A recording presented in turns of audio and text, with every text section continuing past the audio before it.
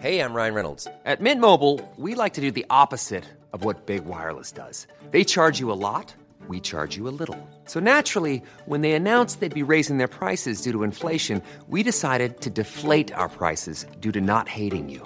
That's right. We're cutting the price of Mint Unlimited from $30 a month to just $15 a month. Give it a try at mintmobile.com/switch. $45 up front for 3 months plus taxes and fees. Promo rate for new customers for limited time. Unlimited more than 40 gigabytes per month. Slows full terms at mintmobile.com.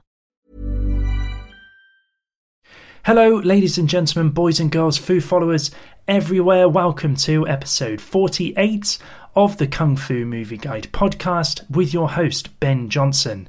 Remember, you can keep up to date with all the latest martial arts movie news, reviews and podcasts by visiting our website, kungfumovieguide.com, and by following us on Facebook, Twitter and Instagram. We also have a newsletter in which we run monthly competitions. That is the best way to get your hands on free martial arts movie prizes. So if you're not yet a registered Fu follower, then simply go to our website, kungfumovieguide.com, type in your email address when prompted, and once you have verified your email address, you will automatically be entered into our mailing list. If you have any questions at all, if you'd like to contact the show, then the email address, as always, is hello@kungfumovieguide.com. Okay, thank you so much for checking out this episode of the show, which features my conversation with the stunt coordinator, action director and filmmaker Jude Poyer. It's a great conversation, so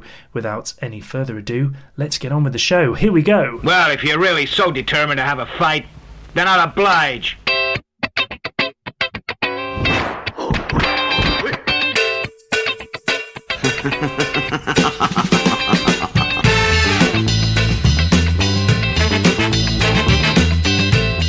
Hello, everybody. Welcome one and all to the Kung Fu Movie Guide podcast. I hope you are well, wherever you are tuning into this.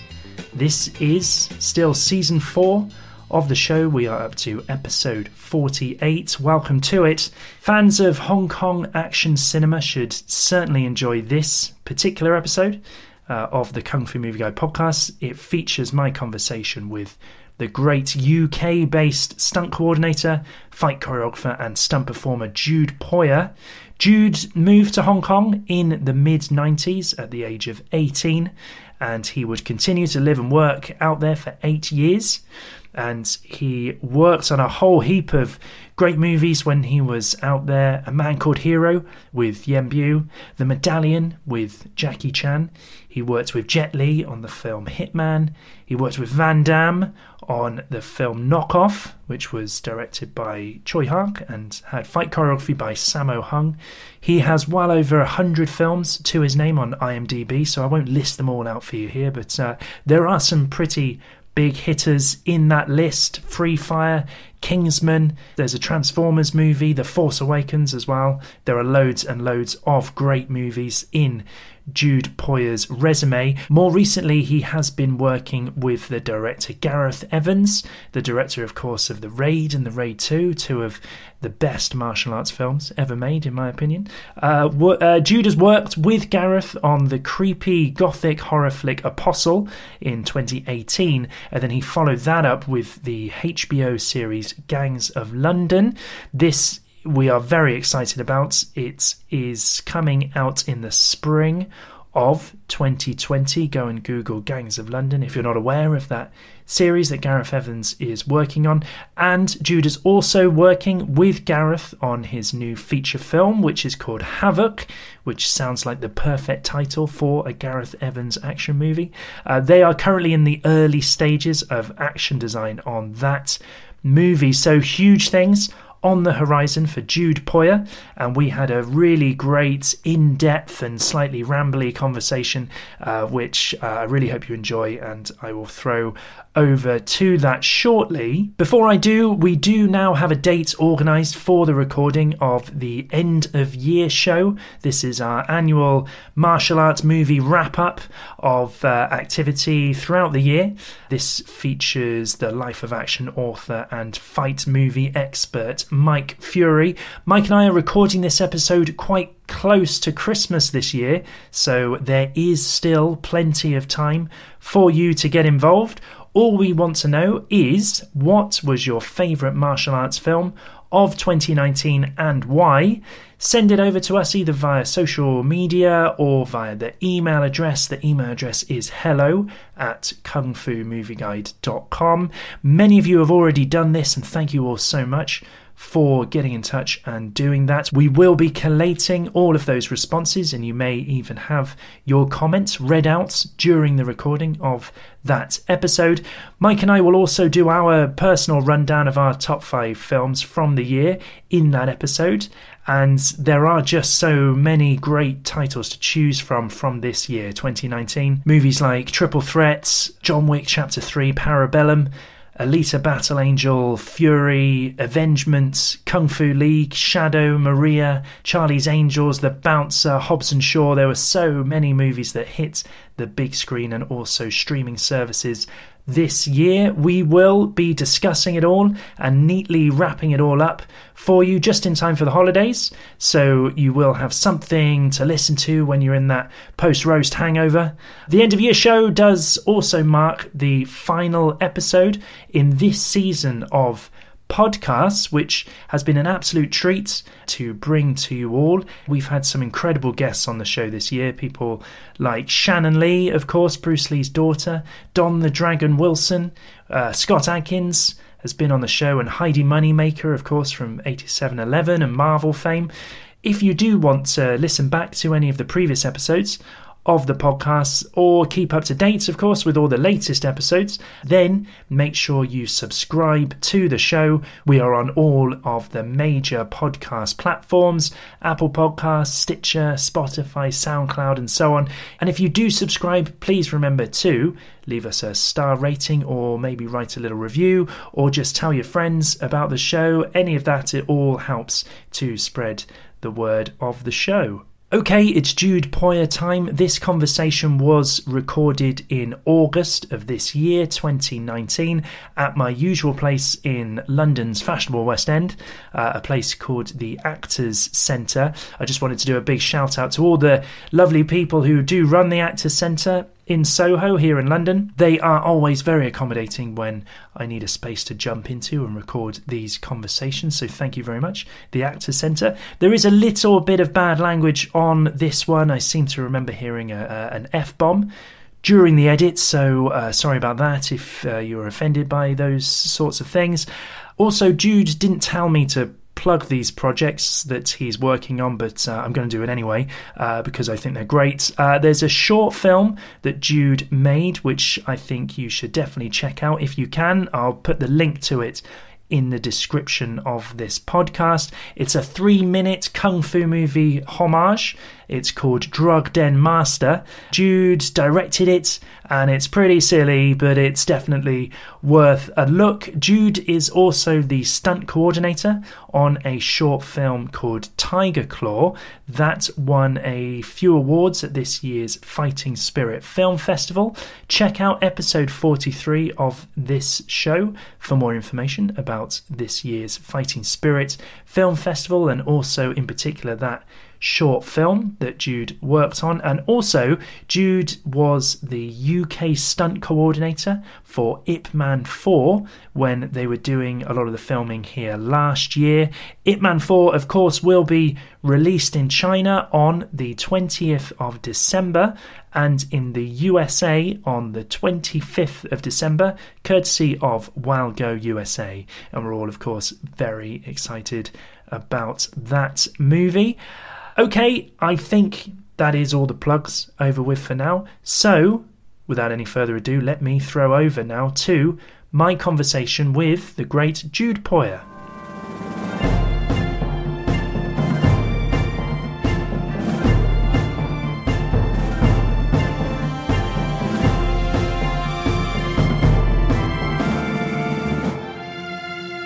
Let's start with working with Gareth Evans. What's that working relationship like? It's hard to say. It's a really comfortable working relationship. Yeah. It's unusually comfortable. He has a really good eye for action, a really good understanding for how action is put together, both physically, nuts and bolts, but also with the camera and with the editing. But he's very, very collaborative. So not having worked with him before, when I got contacted about being involved in some of the action design on Apostle, the producers said, "Oh, we want you for however many days, and if you can bring a couple of stunt people." And I looked at the sequences and I said, actually, I need more people than that. I think I need about 4. Yeah. And I explained, and they were okay. But I didn't know what I was going to be getting into in terms of Gareth's personality. I mean, this is the guy that's directed The Raid. Yeah. He knows what he's doing. Exactly. Yeah. And a film that people who aren't into action cinema are aware of. Yeah.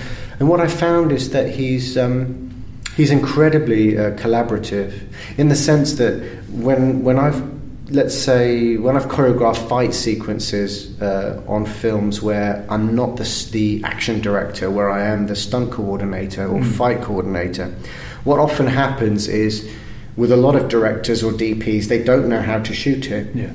And if you try and help them, either they tell you to sort of get back in your corner, or they rely on you very heavily. Yeah. And I didn't know how it was going to be with Gareth. And what I find when I put together a fight with a lot of directors, I will suggest to them how to shoot it. But with Gareth, I kept my mouth shut because I want to see what he's going to suggest. Yeah. And what was lovely, within the first few hours of working together, I would say half the time he's instinctively putting his camera where I would put it. Interesting. And then the other half the time he's putting it somewhere else, but it works. And that to me is very gratifying, is to work with someone who has different ideas and different approaches, but it's exciting and it looks good. Yeah. So it was very inspiring. In the Raid 2, Maranto as well, he's working with Eco and his team there. Seasoned martial artists. Apostle, Gangs of London, from what I've heard, it's a difference. I mean, you're not choreographing, full-on martial arts sequences here. Do you naturally, as a martial artist yourself, want to lean more towards that? Whenever we start on a project, it's about understanding the world of the project. I know that sounds a little bit pretentious, but it's understanding the parameters and what's okay. And I think Apostle was kind of harder because we didn't want it to look too martial arty, but we wanted it to be creative. Yeah. Within the world of Gangs of London, obviously you don't want people to look at a fight scene and go, "Oh, that looks like Jackie Chan movie." Yeah. But we were able to justify characters fighting a certain way, based on what their background might be and things like that. And for me, ultimately, the action that I want to create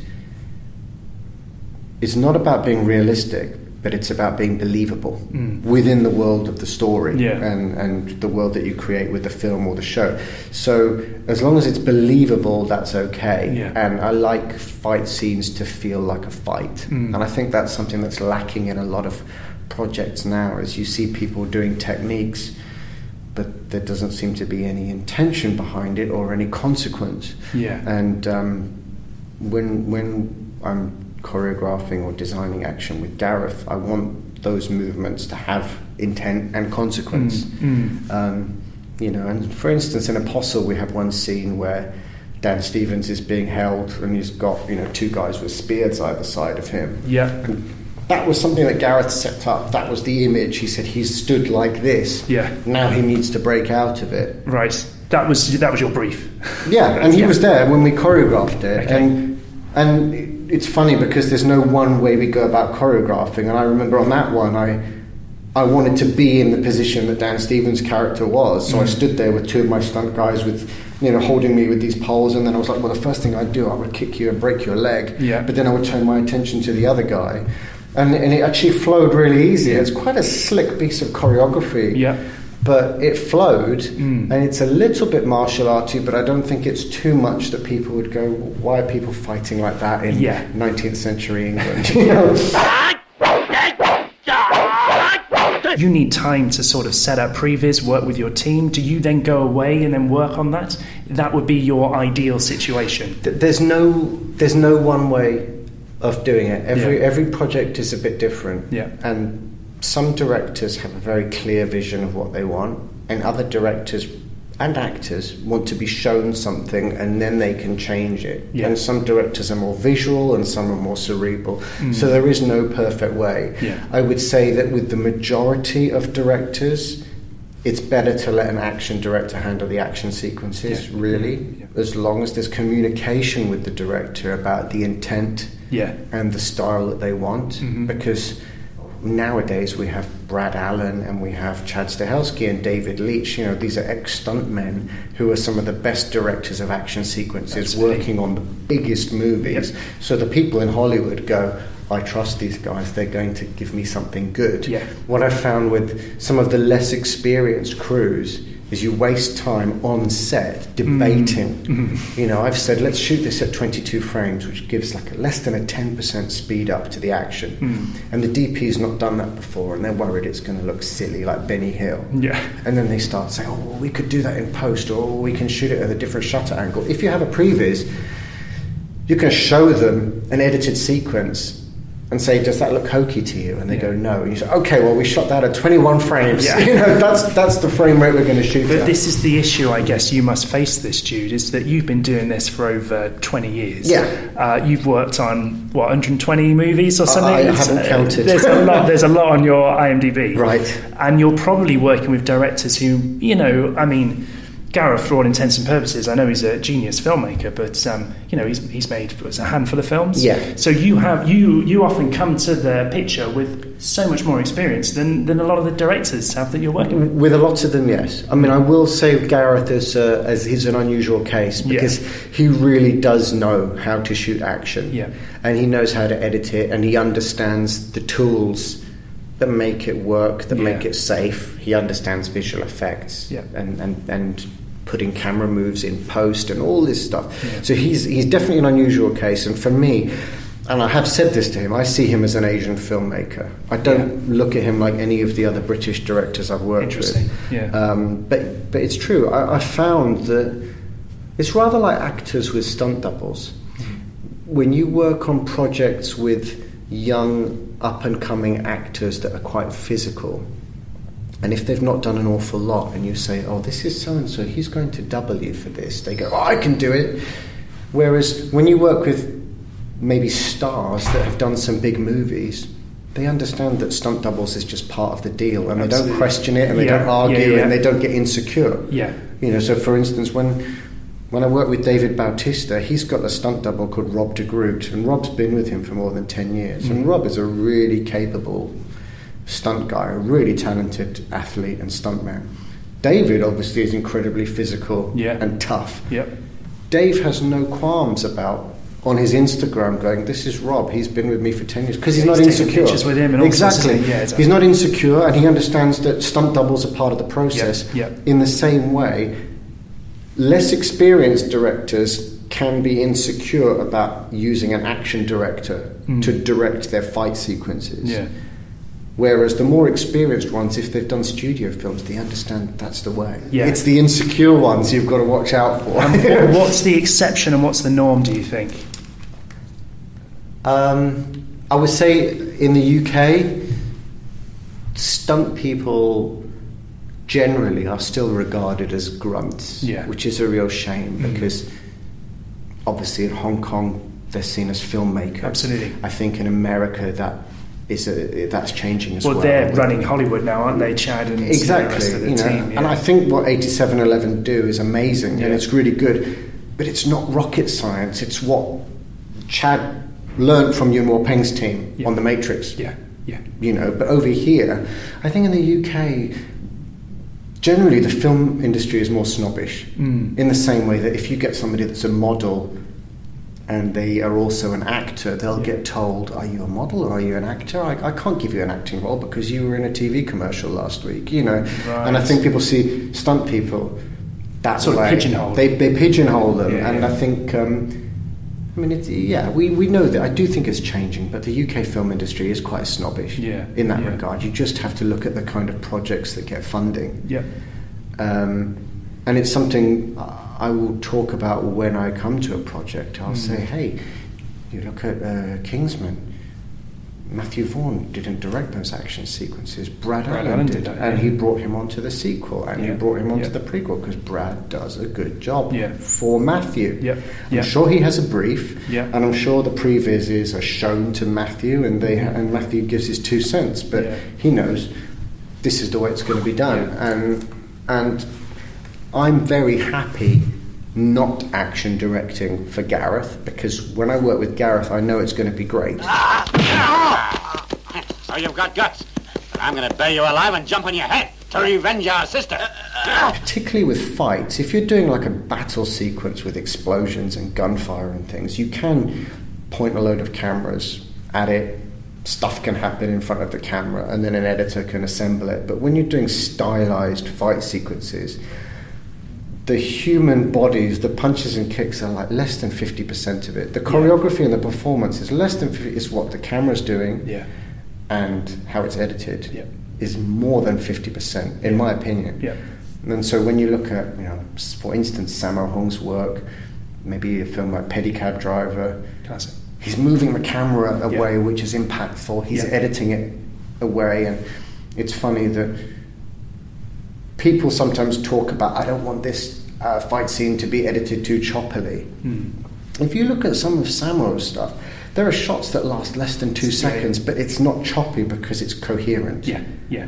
It's because he's not just shooting a load of random stuff and then letting an editor Yeah. piece something together. Yeah. I remember on Kingsman, there was a moment where it was in the tunnels at the end with the gunfire and all these guys in white camouflage are chasing Eggsy.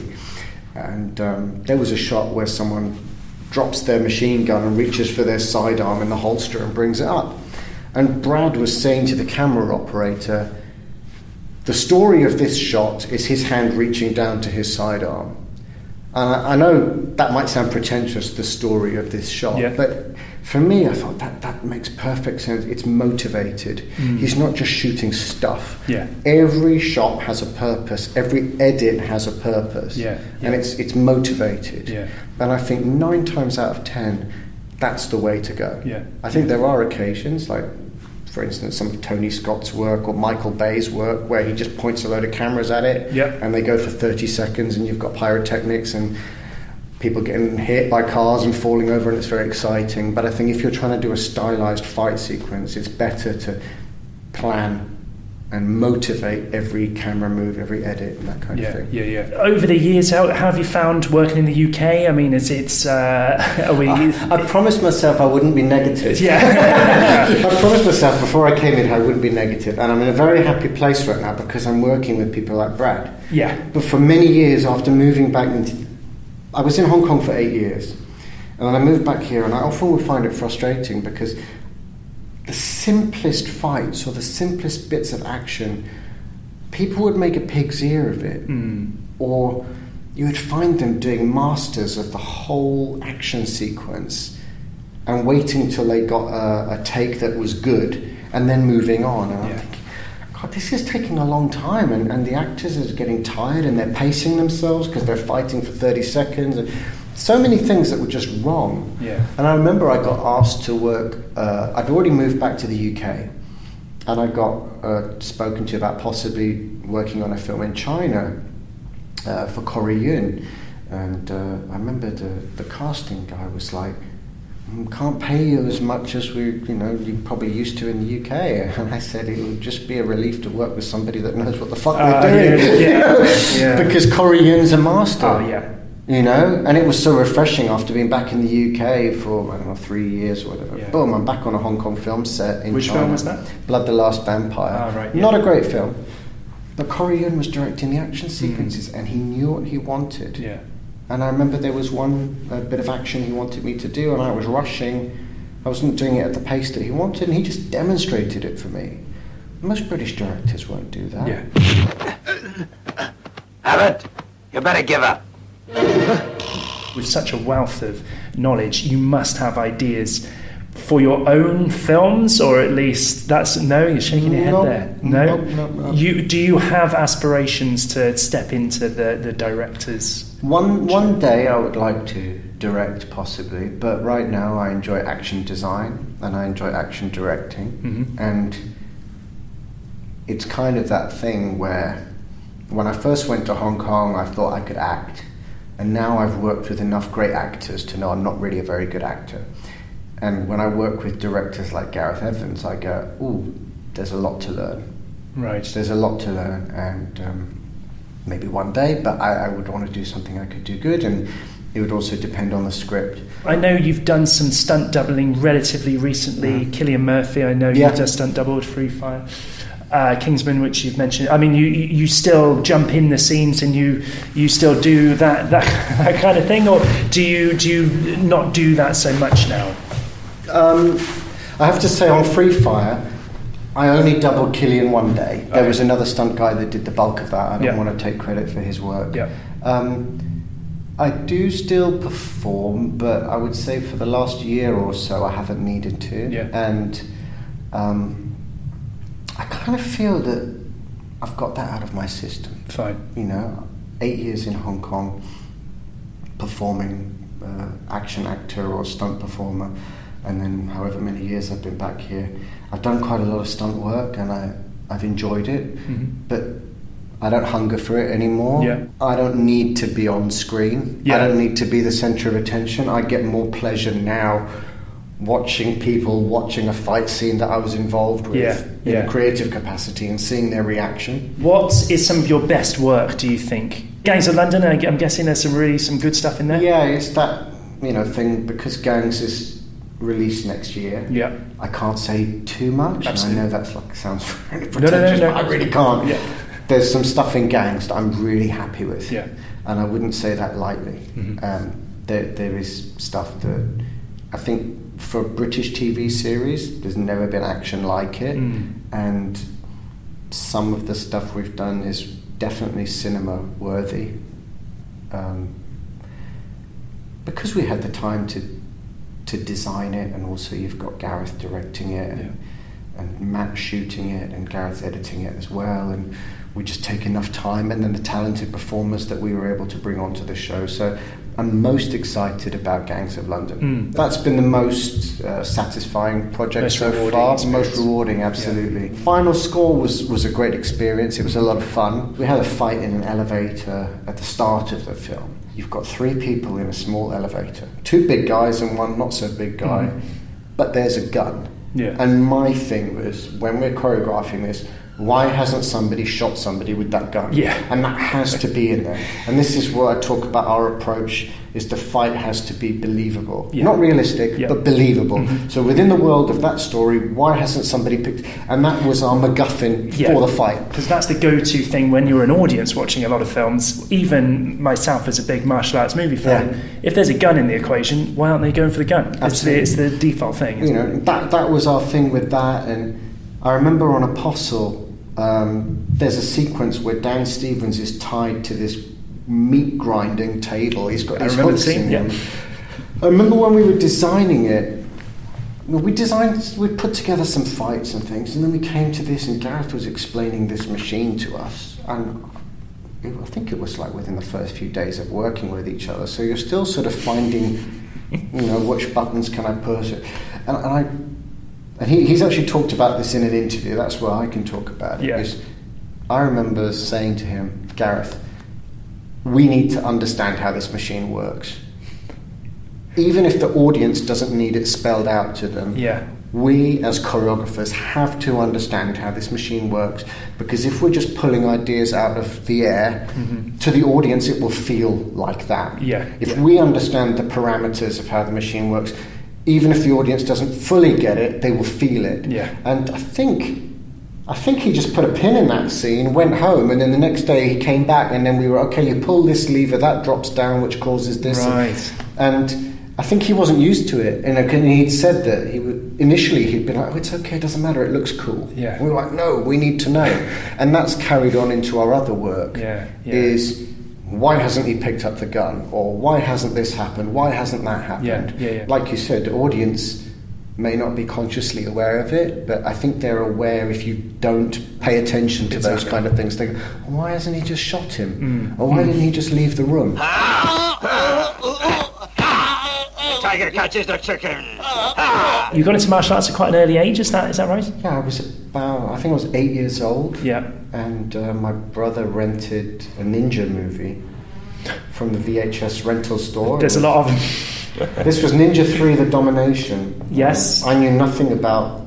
obviously I knew there was a thing called karate and stuff like that, but I didn't know this term martial arts. Yeah. I saw Ninja 3: The Domination, which is an it's an awful movie, but it changed my life. Yeah. So I saw that, I loved it, and then I just started binging on ninja films, and then Bruce Lee, and I started training in karate. Did a little bit of judo. I remember at school there was a PE teacher who was a judo black belt and a karate brown belt, and he was a movie buff. And like if it was raining, sometimes he'd put on a film. Right. And some of these films probably weren't age appropriate, but he showed Young Master. Oh wow. He showed Police Story, so I was aware of Jackie Chan. And then 1990, the Jonathan Ross Incredibly Strange Film Show was on TV. I remember that teacher actually taped it for me, and I was already aware of Jackie Chan and Bruce Lee, but I watched that documentary, and that documentary was quite stunt related. And then I was like, something clicked, and then from then on it was Hong Kong movies, martial art movies, and beyond Jackie Chan it was Sammo Hung, Yuen Biao, and Jet Li. Which must have been quite hard to get hold of in London. I know Ricky and Toby were still doing their thing, weren't they? Absolutely. Around here, That's it. It was around around 1990, in the early 90s. Yeah. There was quite a healthy sort of fan scene and bootleg VHS. That's right. And then it became more legit VHS. Yeah. So actually, it wasn't that difficult. Yeah. And I had a membership for a rental place in Chinatown, so I'd rent movies in Chinatown as well. So actually it wasn't bad. Did you have a sort of end goal as you were growing up? Were you like, I want to... Because you initially wanted to study film, didn't you? Wasn't that the... Well, no, I like performing, like in school plays and things like that.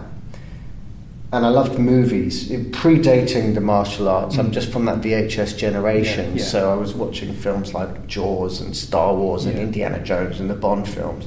So I loved films, I loved performing, so I knew I wanted to go down that route. Yeah.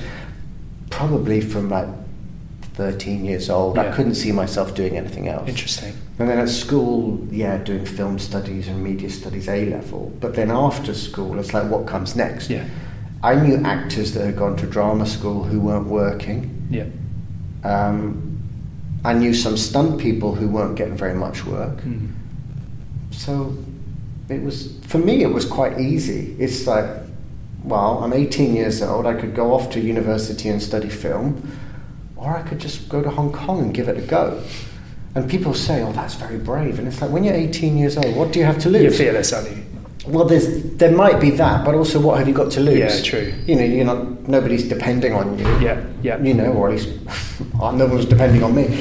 So go to Hong Kong and see what happens. Yeah, and it's kind of like a gap year, isn't it? A way to give this a go. That was kind of it. I got offered a place at one uni where they had a film and drama degree course, and I remember on paper it looked very interesting. I was like, filmmaking and acting, okay. And I remember going on the open day, or maybe it was like an interview day, and some of the second year students were showing us around, and there were some 16mm cameras, and I asked about that, and this student was like, oh yeah, we don't really touch those, we look at that in the third year. I remember thinking, if I was here, I'd be wanting to make movies. Yeah. Whereas in Hong Kong, the way I looked at it was, if I'm lucky enough to get on set, I can learn on the job and get paid and have some great experiences. And I was lucky, that's kind of how it worked out. I'll change your eagle to a duck. It seems like you were sort of quickly working in the industry, or was it not like that? I don't think it was like that. It was that thing that actually, when I arrived in Hong Kong, the film Black Mask was in production. Yeah. So there were a lot of Western people, fighters, working on that job, but I was too late for that. Yeah. I'm not being presumptuous, I might not have been hired, but that was that. And then I don't think there was any movies with a big quota of Westerners for quite a while. Yeah. And also I was 18 years old and baby-faced, so I probably wasn't anybody's first choice anyway. Sure. We should say there was a spate of UK martial artists cropping up even in the 80s. You know, you had some very familiar faces that you'd see. Absolutely. The Guaylo guy that gets his ass kicked. Well, that's what made me think Hong Kong was a possibility, Yeah. because I was seeing people like Mark Houghton, Bruce Yeah. Fontaine, Jeff Falcon, Yeah. all of whom are actually a heck of a lot better martial artists than I am, but I saw them on screen. Yeah. Steve Tartaglia, you're like, oh, okay. Sophia Crawford, Cynthia Yeah. Rothrock. Okay, there's white people in Hong Kong and they're working. Yeah. And what also, and this was my naivety and probably my arrogance, I'd see some Hong Kong films and see Westerners that were appalling, that couldn't fight. Yeah. And I thought, well, they're getting work, so it must be possible. I didn't kind of realise that those people were probably backpackers that were just in Hong Kong for a week. Just and grabbed them and... it was a low-budget made a movie, movie. and they said, okay, fight. And they're Yeah. like, what? You know? Yeah. They probably weren't making a living at it, whereas people like Mark Houghton or Steve Tartaglia were talented, Yes. and they were Yeah, working yeah. consistently. But being a stupid young kid, I thought, well, if those guys can work as well, then I'm better than them. You must have made friends quickly with people over there then, did Yeah. you? And you signed up to agencies, I guess? Yeah, you did that. The thing about Hong Kong is, over here, I think over here it's opened up quite a bit, but people in the film industry in the UK are quite good at sort of closing doors off to people and building walls. Where in Hong Kong there's no unions. So in theory, you could arrive in Hong Kong one day and be working on a movie the next. There's no restrictions Sure. in that regard. Were you out there 96? Yeah, I got the second half of 96. Sure. Yeah. Hey, I'm Ryan Reynolds. Recently, I asked Mint Mobile's legal team if big wireless companies are allowed to raise prices due to inflation. They said yes. And then when I asked if raising prices technically violates those onerous 2-year contracts, they said, what the f*** are you talking about, you insane Hollywood ass f- So to recap, we're cutting the price of Mint Unlimited from $30 a month to just $15 a month. Give it a try at mintmobile.com/switch. $45 up front for 3 months plus taxes and fees. Promo rate for new customers for limited time. Unlimited more than 40 gigabytes per month. Slows full terms at mintmobile.com. Wow. Nice. Yeah. What you're hearing are the sounds of people everywhere putting on Bombas socks, underwear, and T-shirts made from absurdly soft materials that feel like plush clouds. Yeah, that plush. And the best part? For every item you purchase, Bombas donates another to someone facing homelessness. Bombas. Big comfort for everyone. Go to bombas.com/ACAST and use code ACAST for 20% off your first purchase. That's bombas.com/ACAST. Code ACAST. What was the first thing that you appeared in? I did some commercials and a couple of TV jobs. But the first film I worked on was Downtown Torpedoes, which was a Golden Harvest film. Yeah. And it was more like an action walk-on. There was a few Western, like MI6 type spies. Yeah. And we got beaten up by Takashi Kaneshiro and Jordan Chan. Great. It was a great experience, and I remember the first day on set. I didn't know much about the project. First day on set, we were on some kind of naval ship at a harbour, and I recognised the action director, Stephen Dongwai, who you probably know is the young lad at the beginning of Enter the Dragon. That's right. And I said to the other Westerners, that's Dongwai. You know, who? You know, some of them knew, but most of them didn't. And I was excited about that. Oh goodness me! I'm working on a film with somebody that I watched. You know, a talented kung fu actor and action choreographer. But I do remember the first day on that set seeing an accident, and that was a bit unpleasant. It was a shot where Takashi Kaneshiro and Jordan Chan are riding a motorbike to get away after this robbery, and they jump the bike into the harbour. And there was a stunt guy with a foam dummy on his back. He was going to do it, and I remember there was a Western extra. And he said, I don't know why they need a stuntman to do that, you know. And I said, well, if he hits that water too hard, he could bang his head on the handlebars, knock himself out. I said he could get his clothing caught on the bike as it starts to sink. And things can happen, because it wasn't a very high jump. It was like less than 10 feet into the water. Anyway, something like that happened. The stunt guy rode into the water. They are cut, and then he's just face down in the water, and he starts spasming, and the safety boat goes out to him, and they turned him over, and he's just projectile vomiting all over the place, and then the ambulance is called. That was quite sobering. That was your first day on set? First day on a Hong Kong action film. And a guy goes to hospital. Yeah. That wasn't enough to put you off then? No. Because those films were so, even today, they're very wild, aren't they? And, it looks like maybe they're running a bit fast and loose with some of the safety going on there. Well, somebody died on that film. Right, yeah. There was a sequence where a bunch of cars get blown up, and a bit of shrapnel from one of the cars hit a props guy in the head and killed him. Right. And I actually think, obviously, no film is worth somebody's life. No. I don't care how good the film is. I don't care how ambitious the action is. It's just not worth it. Everybody should go home in one piece. But what happened in Hong Kong at that time was that a lot of films were being done quite guerrilla style. This was a Golden Harvest movie with stars and with a budget, but the Hong Kong government would not give permission for a lot of these sort of pyrotechnic things. So what tended to happen was you would rush, you would shoot it, and you hoped that you'd cleared everything up and got out of there by the time the police turned up. Right. So I can only imagine that they'd rented the location, which was this former RAF airfield. They probably got all the permissions to film there. They probably hadn't got permissions to do the big series of explosions. Yeah. And because they were rushing, they probably didn't clear the set wide enough. Yeah. And that sort of thing doesn't just happen in Hong Kong. Somebody got killed in Canada the same year by a very similar situation, a bit of debris from an explosion. Yeah.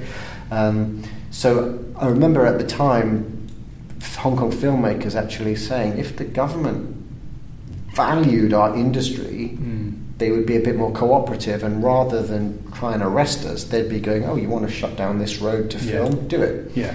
I remember when I was living in Hong Kong, Bill Clinton visited, and in his speech he said, people of Hong Kong, the world has consumed your food and your movies.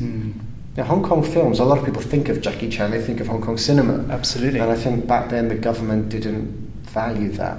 I don't know if that's changed. Hey! You really should be ashamed. Do you call that a punch?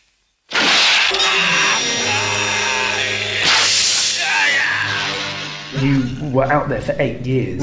So many films to Purple Storm, Midnight Express, Star Runner, Heat Team, So Close, Fist Power. There's so many films.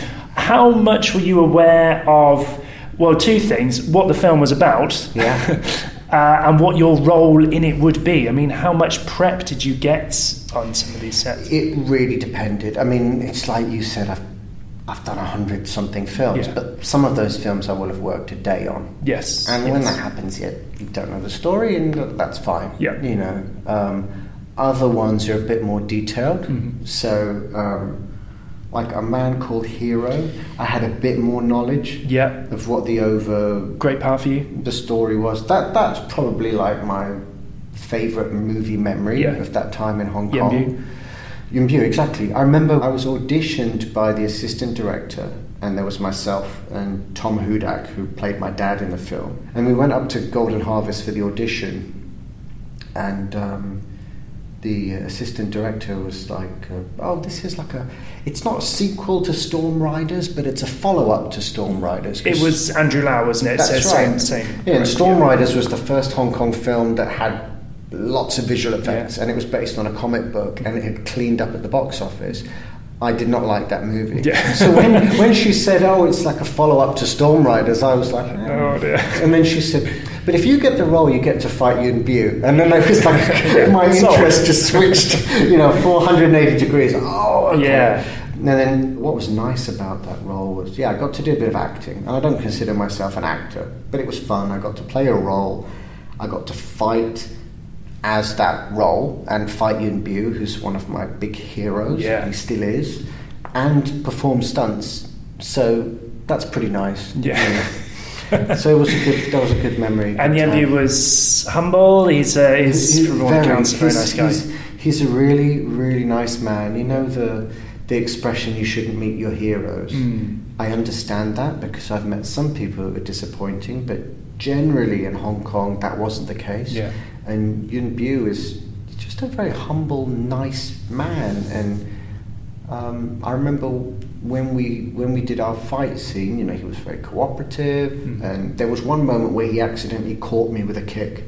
And they actually use it in the film, but it's very quick. It was a jump roundhouse kick, and it almost knocked me out.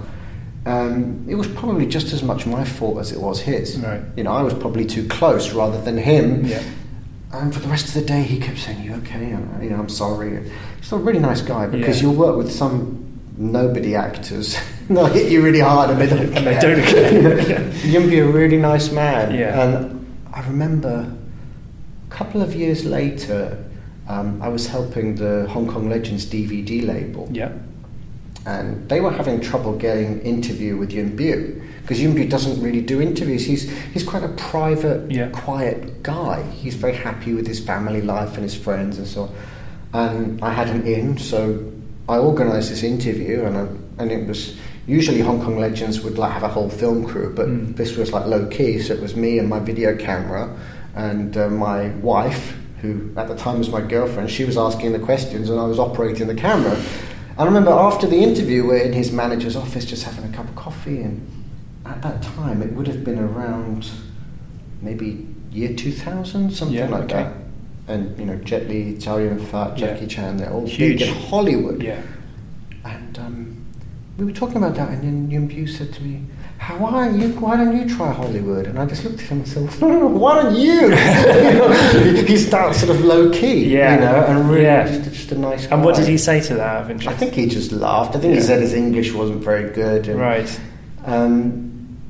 To be honest, his conversational English wasn't bad. Yeah. I think he would have maybe struggled a bit playing an acting role, but no more than Sammo, who was doing martial law at the time. And Jet Li's English wasn't great as well at that time. So. But I get the feeling that Yuen Biao doesn't really hunger for that. I actually have a lot of respect for people that aren't that ambitious. Yeah. I'm not that ambitious. I don't need to be working on the biggest project and the most high-profile thing. Right now, I want to be working on something I believe in, trying to make something good, and working with nice people. I think maybe the older you get, the more important that is. But you must have harboured some ambition there when you were in Hong Kong, because that was a great role. That could have furthered into larger role, more acting roles, more roles in front of the camera? I don't know, because I didn't really think about this at the time, but it's very rare you see Western people on an equal footing with Chinese people in Hong Kong films. I mean, I understand,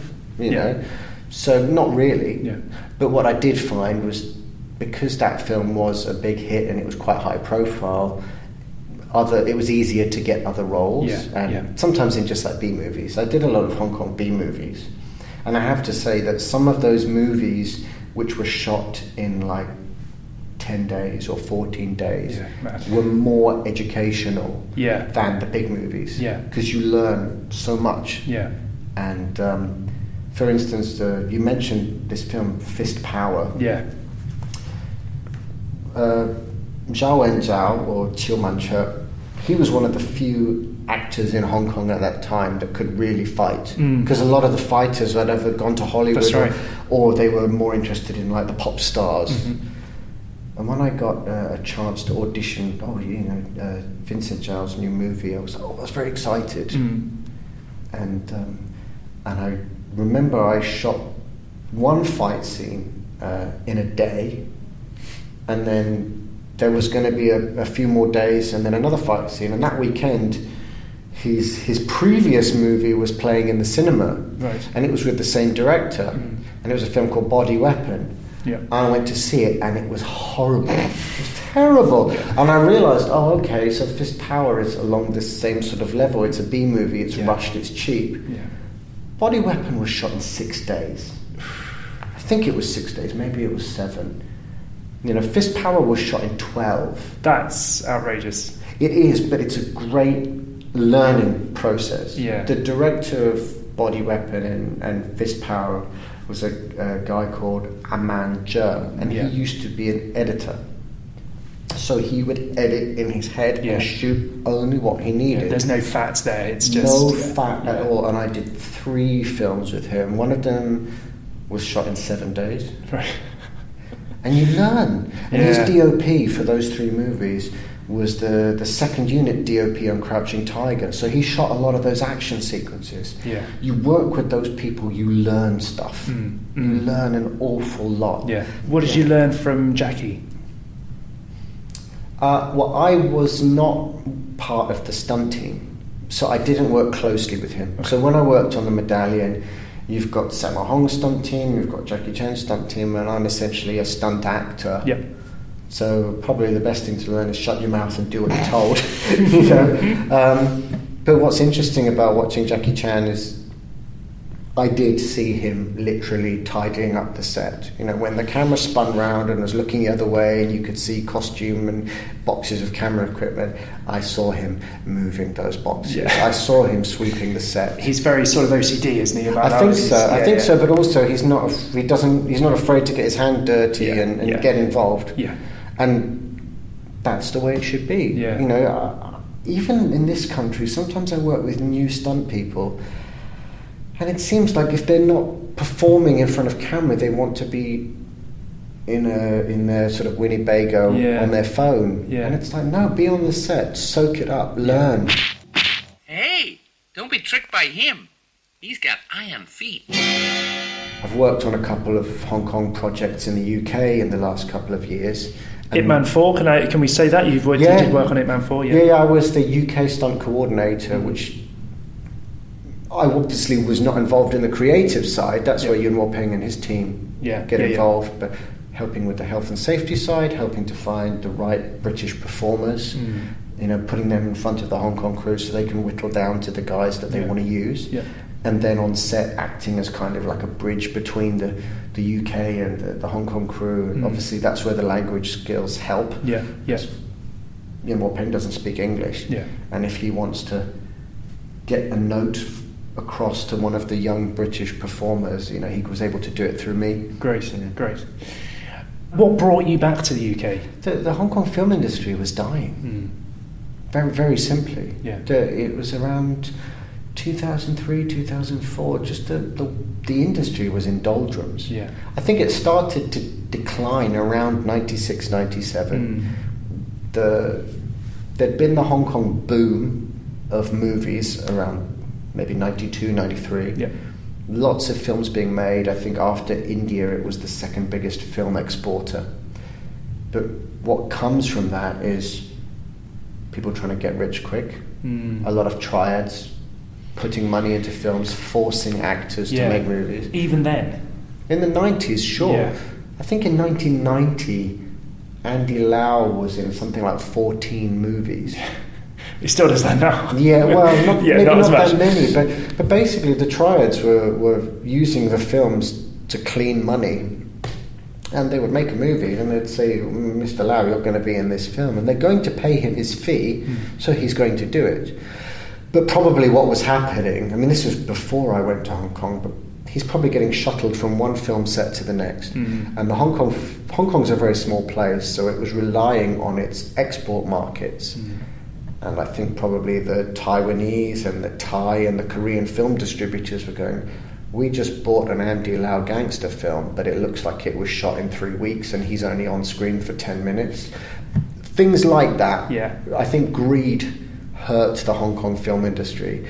There was a period in the 90s where if a movie made over a certain amount at the box office, it would be released on 2 VHS or 2 Laserdiscs in the rental shops, half a film on each tape.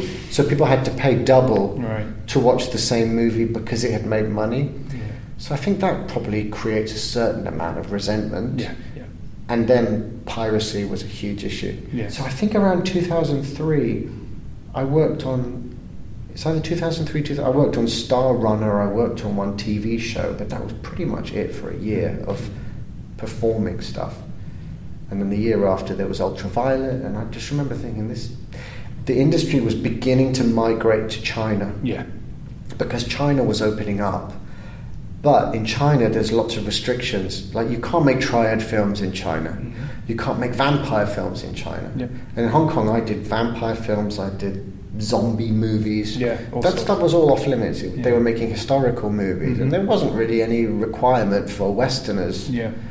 So I thought it's time to get out. So moved back to the UK. While we're talking about that Hong Kong era, there's a few other names I guess we should mention, particularly Sammo. Yeah. Sammo, first working with him on Knockoff, maybe? That's correct. Is that right? Yes. He's one of your heroes. He is. Guessing. Yeah. He is. I think for modern day action, Sammo Hung is untouchable. Yeah. I think he's by far the best. Yeah. And even his work from the 90s and 80s now holds up, and I think it's better than a lot of stuff that's coming out now. Yeah. I don't really think we've surpassed it.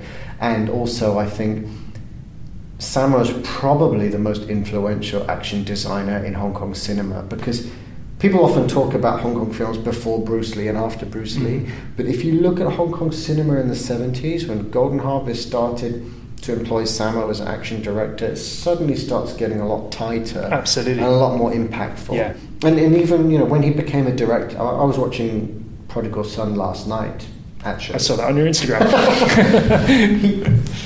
Obviously, Prodigal Son is very stylized. Yeah. That's what I talk about when I say real, believable, not realistic. Yeah. That's not real fighting. No. You can't do that in Final Score. No. No. You can't do it in real life. No. But when you watch it, you believe they're having a fight. You watch some Hong Kong kung fu films, it just looks a bit patty cake. Yeah. You look at lots of Western fighting films, it looks like patty cake. Yeah. Prodigal Son, they're doing very precise Wing Chun techniques. Yeah.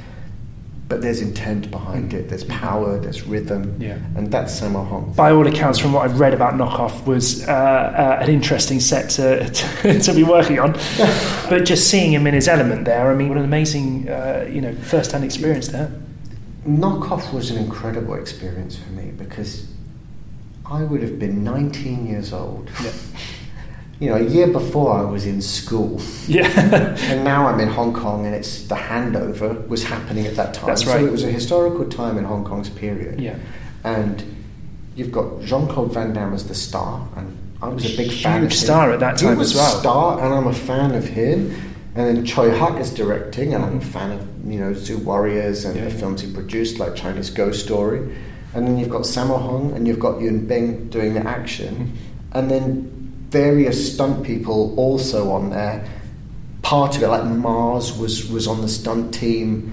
A guy called Lam Hak Ming, that you might not know the name, but you'd recognise the face. He's in loads of movies. They're all there creating action.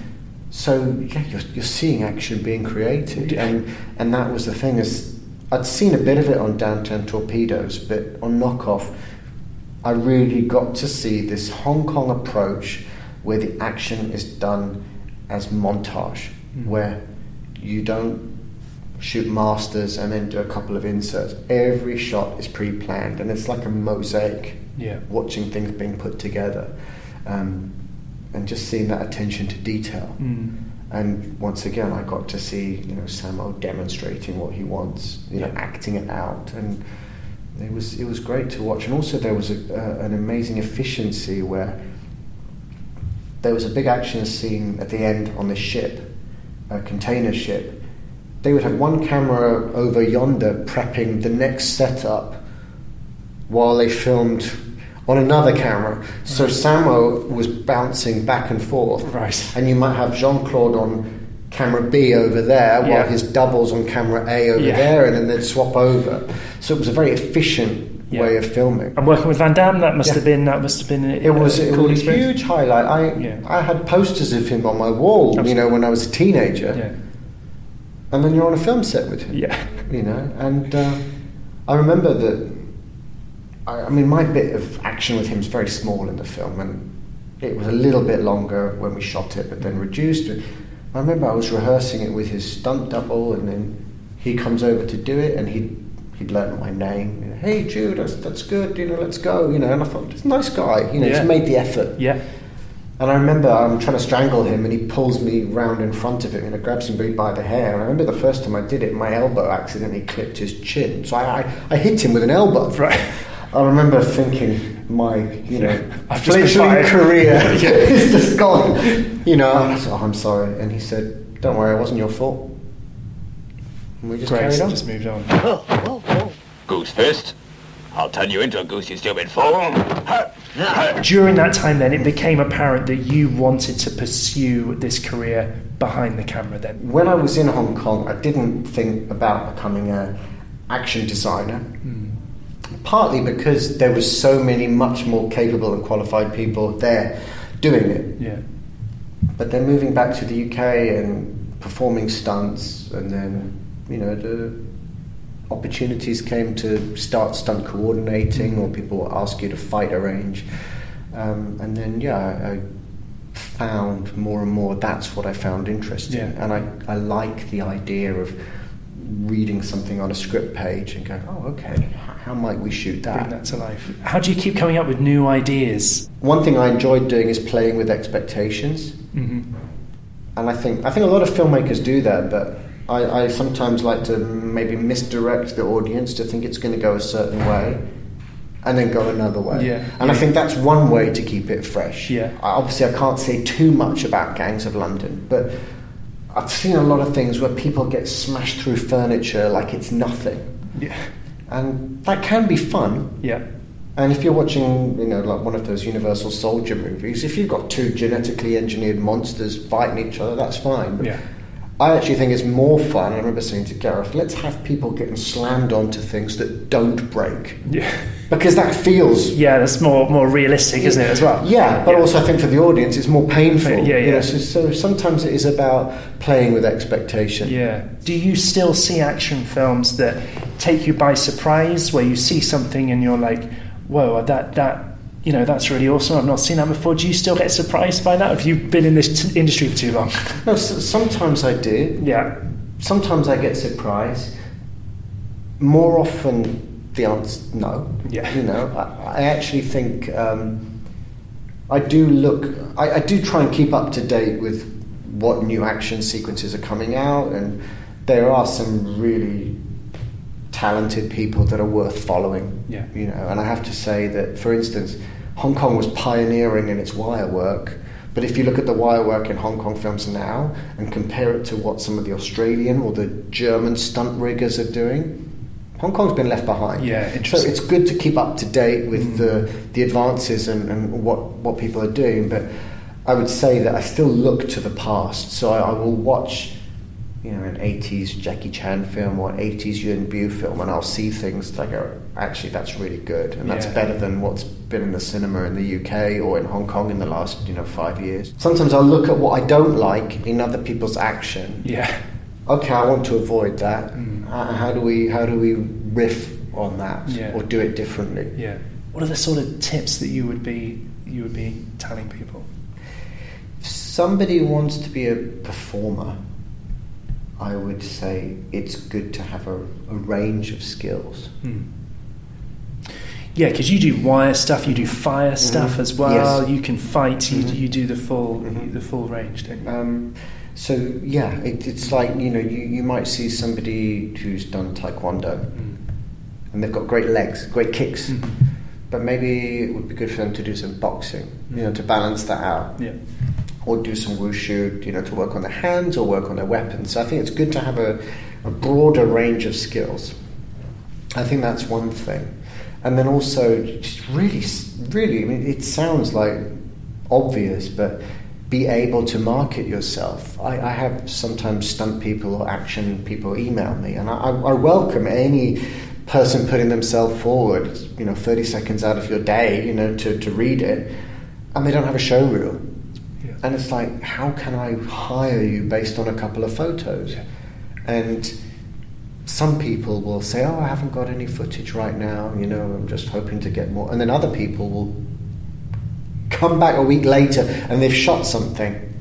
And it's rough around the edges. Yeah. That's fine. Yeah. But an action coordinator or a choreographer, a stunt person should be able to look at that and go, oh, okay, I can see this person can move. Oh, this person has camera awareness. Yeah. Oh, they're not afraid to take a hard hit. One thing that I would say with regard to budding choreographers is, maybe this is my bugbear, but some, not all, seem to maybe neglect the camera work side of things. One thing that really annoys me is if I see two good martial artists and kickers fighting each other and the camera's on a profile wide shot and you can see that the kicks are nowhere near each other's heads. But you see a lot of that. Yeah. And that to me is, so... the camera's as much part of the choreography, isn't it? 100%. And I think you separate them at your peril. Watch more Sammo Hung. Yeah. Watch what... That's just good advice anyway. It is good advice. Also, watch what Tony Chin does, Chen Xiu-dong. Yeah. He will do jump cuts, he will do double cuts, he'll show the same action twice from slightly different angles, play with different speeds. You can shoot slow motion on your phone, you can do those kind of things. So it's a great time. Any laptop computer should be able to edit a fairly decent quality video file. So the technology's there to play around and try different things. Yeah. Some of the people doing action, especially like the homemade style, because Hong Kong action is so fast, they seem to lock on to that, the speed, at the expense of the precision. Yeah. And if you watch a film like Prodigal Son, it's very fast, and sometimes, sure, the camera's probably slightly undercranked, but the techniques are done properly. They don't rush. Yeah. And I really don't like to see people rushing. And then it just becomes like kicks that are just being thrown out there. Yeah. Better to be more precise. Like Wang Zhengli and Drunken Master. It's fast, but there's power. Yeah. And you believe, okay, one of those kicks would take my head off. I know who you are, you bastard. Your time has come, then your son. I'm seeing action more and more in service of gimmicks at the moment. Oh, the actor did all their own action, or they did it all in one take. And it's like, I would rather watch something where they judiciously edited between an actor or actors and their doubles, and the camera movement and the editing was more judicious and motivated. Yes. Because a lot of the time when I see these one-take fights, now sometimes they can be great, and I do like some of them. I'm not slagging them all off. Yeah. But other times I feel like everything is in service of this gimmick, and you can see people waiting to be hit or waiting their turn, or because the camera's in a certain placement, you don't see that technique used as well, or it's not as impactful if you just cut to another angle. Yeah. I will prefer something that feels like a one-er but wasn't a one-er than something that was a genuine one-er. Yeah. I am biased because I performed on it. I do like the church fight in Kingsman. I think it's very exciting and very visceral. I was going to say, yes, you were part of that amazing Colin Firth sequence there in the church. Yeah, I was a performer. I was very lucky, Brad Allen offered me the opportunity to work on it, and I worked as a performer on the previs a little bit, and then in the church. I will say this, 5 days of rehearsal in the church with the camera. So it was rehearsed shot by shot, and then I think 8 days of shooting. Wow, okay. And that's what it takes. Yeah. And they probably spent weeks on the previs. That's what it takes to make a sequence like that. Yeah.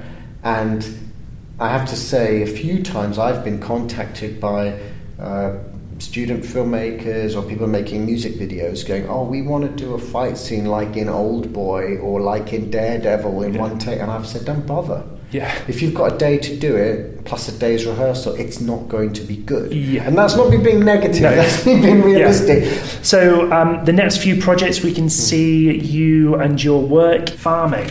That looks interesting. Farming was an interesting project. Yeah. There was a practice in the 70s and early 80s where Nigerian families would farm their kids out to white working class families to raise them because they thought it gave their kids better prospects. So it's a story about identity and about fitting in. And I remember after farming, I went pretty much straight off to Jordan to work on a film called A Private War. Rosamund Pike. Rosamund Pike, and that was about Marie Colvin, the journalist who was killed by the Assad regime in Syria. And once again, I mean, that's based on a true story, and that's really heavy. And Paul Conroy, who was Marie's photographer, who was with her, he got injured very seriously in the explosion that killed Marie. Paul was on set with us as a technical consultant, and when you're telling stories like that, it kind of makes the martial arts stuff seem a little bit trivial and frivolous. You know, there was, when we actually shot, I used I had some stunt people flown in for the job, but also I used some local Jordanian people that I know as like stunt extras and supporting stunts. And there was one guy that had come from Syria, and I'd worked with him before. And when we shot the scene where Marie gets killed, he was on set and he just was in floods of tears. And he walked up to Paul. He doesn't speak English, this guy, and he was being translated.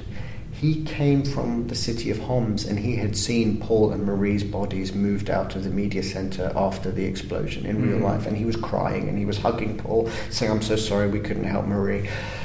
When you see stuff like that, it kind of brings filmmaking dramas into perspective.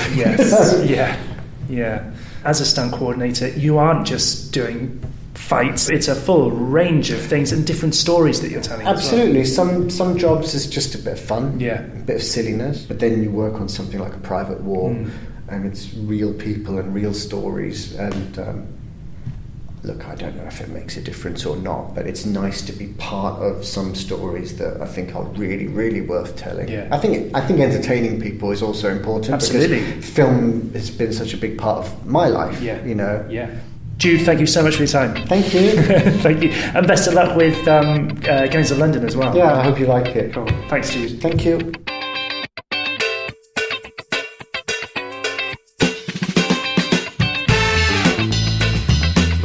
Jude Poyer there. Fantastic to chat to Jude. Really good fun. I do hope you enjoyed listening to that conversation.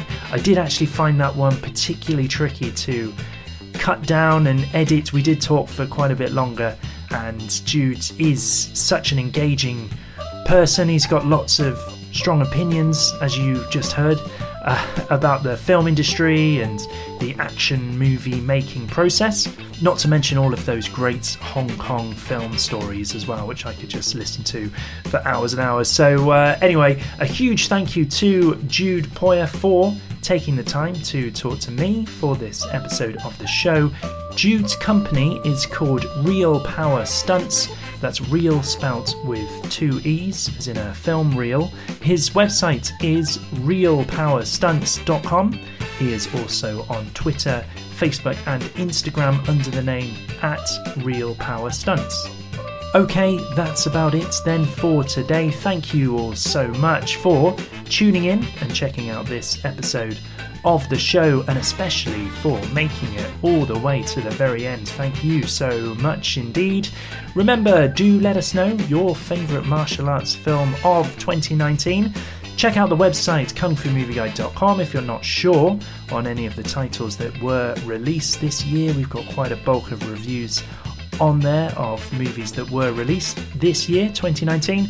Have a think and send us your thoughts, and who knows, they may feature on our end of year special. That will actually be the next time that we meet again, which will probably be around Christmas Eve or maybe the day before that. Anyway, until then, do take care, and I will speak to you all again very soon on the Kung Fu Movie Guide podcast. Bye for now.